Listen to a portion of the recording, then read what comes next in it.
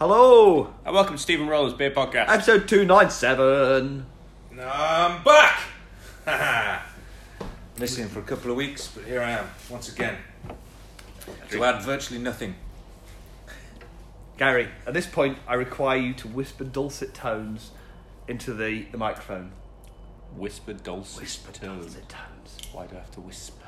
Because this week's beer is from Northern Whisper. Oh. Okay. Oh! Right. Yeah, you missed those kind of puns, haven't we? Pretty sure. Excellent. I'm pretty sure they're from Lancashire, though. They are. Wrong kind of northern. You're often mistaken for Lancastrian, right? Yes. The mistake doesn't last for very long. They tend to regret it, and they end up, on a moor somewhere. So, if no one can see, Gary's got like four white roses tattooed on his knuckles. No, just on my testicles. So this week's beer. This week's beer is from Northern Whisper, who are based in Lancashire in Rosendale.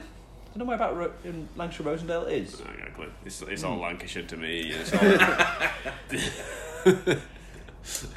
It is Rumamunga, which is a Dunkelweizen. Newish brewery. Opened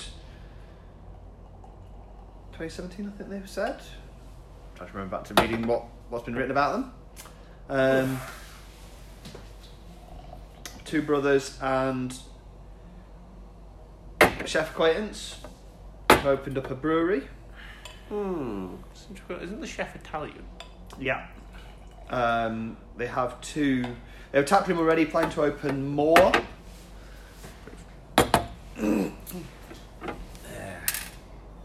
Interesting range. I had a quick look over the range.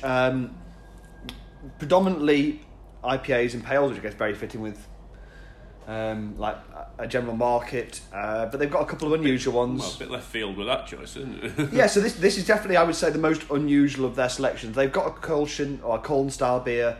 They've got a wit beer in there as well, both as kind of seasonal one-offs. This is another one, which is a Dunkelweizen, so a dark wheat beer in the German style. Right. It is. It's probably the most unusual of their choices, I would say. Yeah. The one you probably see the least of. Well, I mean, it's not the sort of beer you expect to come out of, Lancashire. Something German-inspired. Well, I say that, don't I? But I mean, I'm talking with bias, obviously. Yeah. But there are a number of great breweries, especially in Manchester. There are. But it's you tend to expect everyone to be brewing your IPAs and your DIPAs and all that kind of thing, don't you? So and even when you kind of get a bit off that bit, most people stuff are doing like sours, saisons, those kind of things start to pop up a bit more. The Dunkelweizen is definitely an unusual one. I have seen other people brewing them, but it's pretty uncommon to come across. So Weizens are German wheat beer. There's a couple of fairly well-known ones you might come across. Erdinger is probably one of the ones you see the most of. Erdinger, I have had many a hangover thanks to. And Schneider Weiss, which is one of my all-time favourites. Those Weiss beers, man. If you're not careful, they will kick that crap out of you. Yeah, but they go down so easy. That's the problem, isn't it? A friend of mine, he worked in Germany for a while, and when he came back, he brought crates that lasted a while. So we'd go play poker and drink Weiss beer. I think he plies me with them, so I don't get heads up. Is the issue. And then I get a stinking hangover because I drink them like a session IPA or something. You need a pint of water in between the things. Man. Yeah, but they're great. So they're typically, you'd expect kind of quite good body because they have some of that kind of suspended yeast in the wheat, gives you some viscosity, but also kind of banana and clove-like flavours. Interesting though, this is kind of from the yeast, how it works with the wheat in there, but what kind of temperature you mash at and you ferment at influences whether you get more banana-y flavours or more clovey flavours. So you can kind of control it, direct it towards emphasising different elements. So that's leaning banana-ish. Yeah, for me, definitely more of the banana and less of the clove. It's quite like more overripe banana for me. It's not And- what I expected on the pour. On the pour, it looked stouty, and then it looked like a red beer, and my guts was like, "Oh, it's not red beer, is it? Don't put that in me." Well, the thing is, so this is Dunkelweiss rather than a straightforward Weiss, which means it's dark, and they've, unsurprisingly there, basically means they just included some darker malts in the bill, and it has those kind of caramel flavours that make you kind of move away from being kind of like fresh banana into more banana fritter or Banana overripe bread. bananas or banana bread, for yeah. me, do you want to talk a little bit about the brewery's branding? Very Northern? well, yeah. I mean, it's got a little bit of the feel of what's his name? Who's the artist? It reminds me of Paperboy. Paperboy in the Grim North. Who was I thinking of? He's Yes. got art hanging in the Potteries Museum in Stoke. Yes, Um, I agree, and I can't think of who it is either. Well, great northern artist Drew Stickmin and lots of mills and what's his You're name? not talking about David Hodge, are you? no, I agree. We'll come back to you maybe on that one. It reminds me of that. There'll be a though. flash of insight. I entirely agree. I know what you Do a lot of mean. industrial stuff. Yeah. Yeah, That's starting to ring a tiny little bell. very clean lines.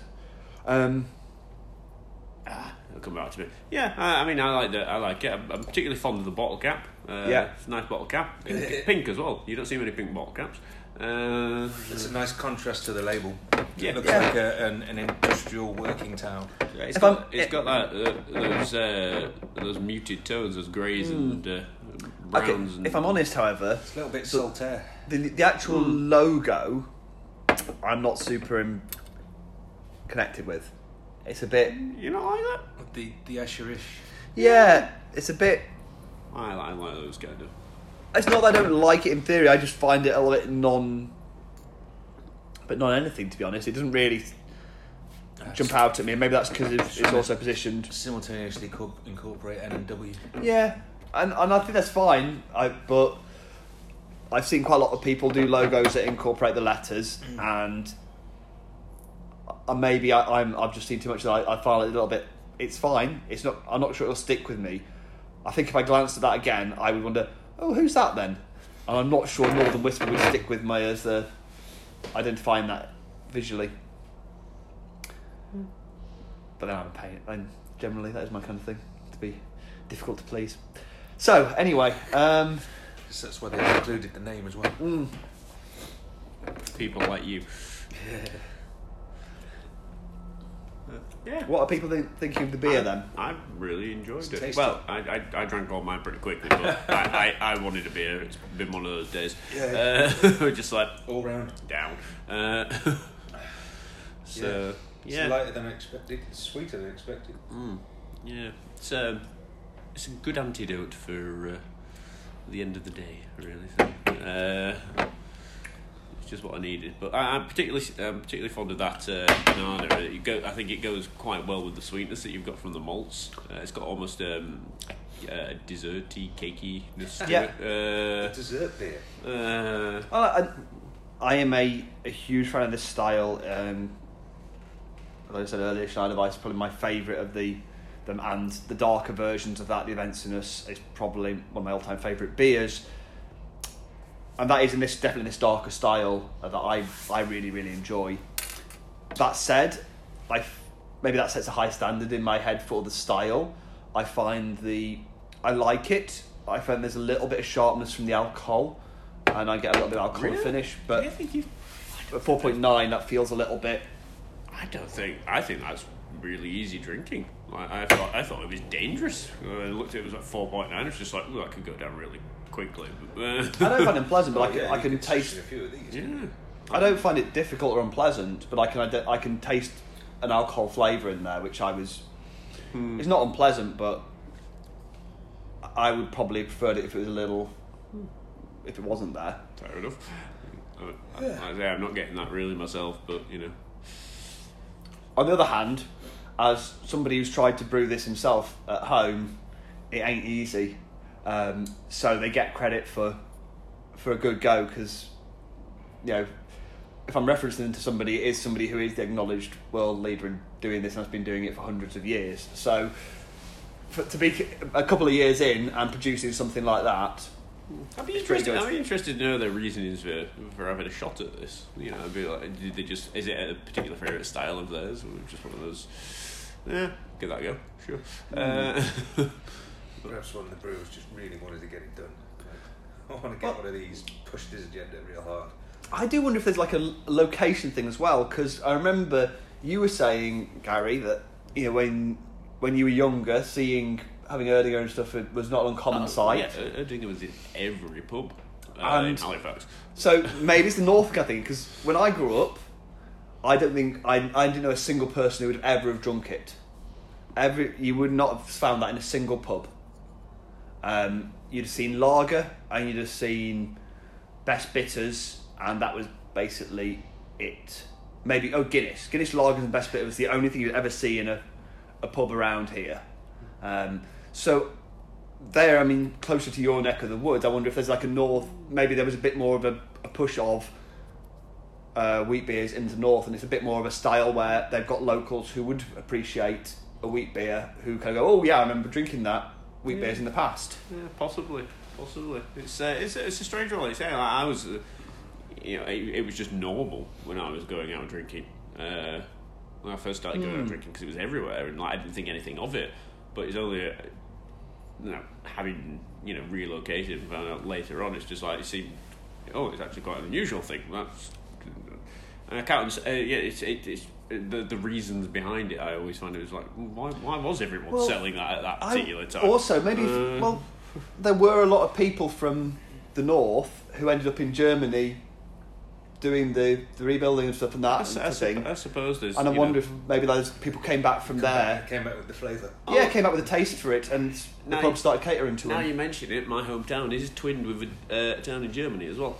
Maybe there's a bit of a link there, and the pub's twigged on, there was a taste for it. They got people coming back saying, I enjoyed that wheat beer in the sun. Possibly. It's a reasonable hypothesis. Because for Germans, I think a lot of it is... It's interesting because with Germany, wheat beer has now become, or certainly was, the drink that your parents drank.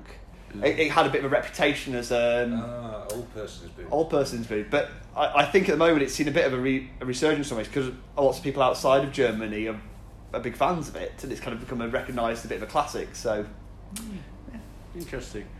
We should wrap this. Yeah, I think I've said all I have to say about the beer. Really, I enjoyed it. I'll have a bit more later on. I'm going to give that a 8.5. I like the beer. I love the style. I'm glad they've taken it on. I think they've done a pretty decent job. It's not the exact balance I would personally like, but I'm being a very harsh critic there. And I think they've done nothing unusual there, then, is it? Yeah, that's true. And I think they've done a good job, so I'm going to give them an 8. Ha! That's roundabout where I am at too. It's an 8 from me. I've never heard of Dunkelweizen before, but now we know. Yeah. There we are. We're going to drink them. Shut up. We're done.